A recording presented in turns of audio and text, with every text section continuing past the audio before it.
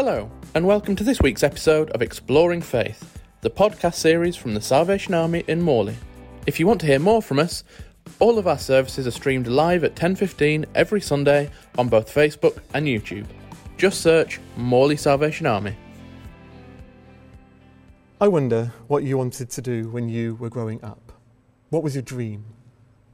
For some, you may wanted to become a doctor. Others, a teacher. Others could be an astronaut. For some, it could be Superman or Wonder Woman. For me, when I was asked what I wanted to do when I grew up, I wanted to become the General of the Salvation Army. I was very young when I had this response, and as I grew up into my teens, this was not my dream at all. In truth, when I was growing up into my teens, I didn't know what I wanted to do or be. I had no real plan for my life. I remember sitting in my final assembly in sixth form thinking, God, if you have a plan for my life, you better start revealing it now. Because my friends were going off to university, some others were going off into the business world, and I had no idea what I wanted to do. And in that moment, I felt thinking, where am I going? What am I doing? You may have had this thought in your life. You may be having that thought today, thinking, where am I going? What's God's plan for my life? Not knowing which direction to take or what God's plan for you is. For me, in that moment, in that assembly, the youth minister at Coventry Cathedral was leading this service, and he said, I feel like I have a sense of a person in this room not knowing what God wants him to do. Speak to me after, and we can start thinking about youth ministry at Coventry Cathedral. I went to that person at the end of the service thinking, this is me. I've literally just said those words, please reveal it now. As I kept on growing up, I had these moments asking God, what do you want of me? Where do you want me to go? What do you want me to do? I attended a Design for Life at the college, and when I was 19. And during the weekend, I was expecting this booming voice of God saying, go here, do this, do that. But throughout the weekend, I had the sense of peace and sense of him saying, wait, take time, trust in me. I went home from this weekend, and as I was writing in my journal, celebrating what God has done in my life, thanking God for him for this weekend that I had encountered him. And as I was writing, God, I felt, was taking over my handwriting, and it said, have bigger ears, Ben. Have a bigger heart. You know what I want you to do.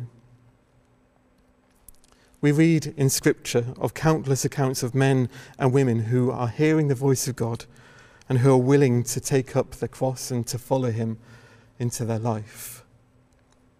We see of Moses, we see David, we see Mary, mother of Jesus, we see Jesus himself and the disciples who follow Jesus, and we see Paul all making a response in their life, coming to a moment where they have to say, but no matter what, your will must be done, not mine. In Exodus chapter 3 and 4, we see this beautiful story of Moses having an encounter with God. This moment where Moses is seeing the burning bush and God is speaking to him clearly through this encounter. God speaks and says to Moses, I want you to go back to Egypt and set my people free, to set the Israelites free and take them into the land flowing with milk and honey, into the land that I've promised them. And throughout chapter 3 and 4, you see Moses saying, no, I'm not good enough. No, you got the wrong guy here, not me. Clearly you got someone else. I can't speak properly. What are you talking about, God? 2 chapters, almost 2 chapters, is Moses and God. Moses saying no, God saying, I will be with you. Don't worry. We see a few days ago when we were celebrating that Easter story, where Jesus himself had a moment in the Garden of Gethsemane saying, please take this cup away from me. But no matter what, your will must be mine. It's a tension of will. It's this battle. It's this struggle of calling and response. Maybe it's a struggle of letting go of the plans that we have made, of what we want to do in our life, and to look at God's plans. It can be that the security of the home that we've made, the job, the money, the success in the world's eyes, setting them aside and saying, God, no matter what, your will must be mine. Are you willing? Are you willing to say to the Father, as John Gowans beautifully puts in his writing, nothing can I achieve, nothing I attain. He that without me builds labours in vain. Shatter my own design, shaping a plan divine. Come to this heart of mine, Saviour again. Have my will, have my design, have my plans, and you make it into something beautiful. I wonder if you're thinking today, what is my will? What is God's plan for you? May you hear the Father say, I'm with you, I'm before you, I'm behind you, I'm beside you. Follow me. It can be also a tension of self-worth. Thoughts of, I'm too young, I'm too old, I'm not smart enough, I'm not good enough, I can't do it. Just like Moses was doing in Exodus chapter 3 and 4. And there could be many thoughts that could be in your mind today. It might be that people have been speaking ill of you for the past lifetime. Teachers saying you're not good enough. Friends saying lies about you. And you're believing stuff that isn't good, that isn't godly, because God created you in his image. You are perfectly made and you are his masterpiece. God would only want good for you if we put our trust in him and follow him. If we look at all the promises in the scripture, we are his masterpiece. We are created perfectly. Are you willing to trust in the one who made you, the one who formed you, that he will equip you and empower you to fulfill his will? It might be today that you have heard the call of God, but have struggled to believe that he has spoken to you. Struggled to believe why you. So you're waiting for one more sign, one more verse from the songbook, one more verse from the scriptures, one more nudge. You might have struggled for this for years. Maybe today, as you think about God's will, but no matter what, your will must be mine. You need to again listen to the words and the gentle voice of God and follow and be willing to go. Agnes Parker Heathcote in a beautiful songbook says, I heard a voice so gently calling, take up thy cross and follow me. And tempest on my heart was falling, a living cross this was to be. I struggled sore, I struggled vainly. No other light my eyes could see. I'll follow thee, of life the giver. I'll follow thee, suffering Redeemer. I'll follow thee, deny thee never.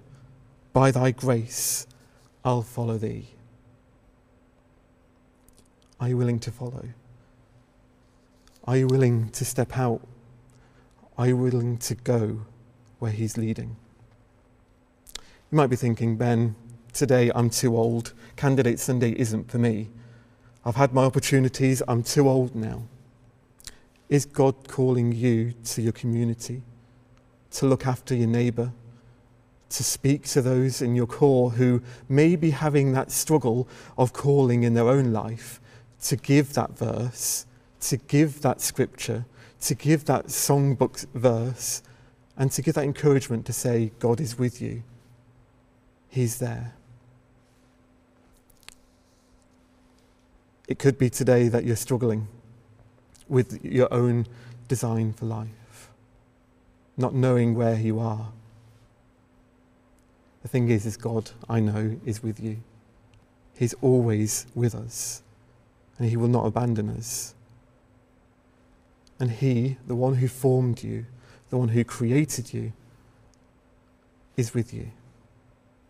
Continue to press in, to continue to switch on to hearing his voice. Is God speaking to you about officership or territorial envoyship? Is it that you've been called for some time and are struggling with this, but not my will but yours? There's a sense of peace when you just give everything to God. There's that moment where you go, okay. There's a sense of peace in that.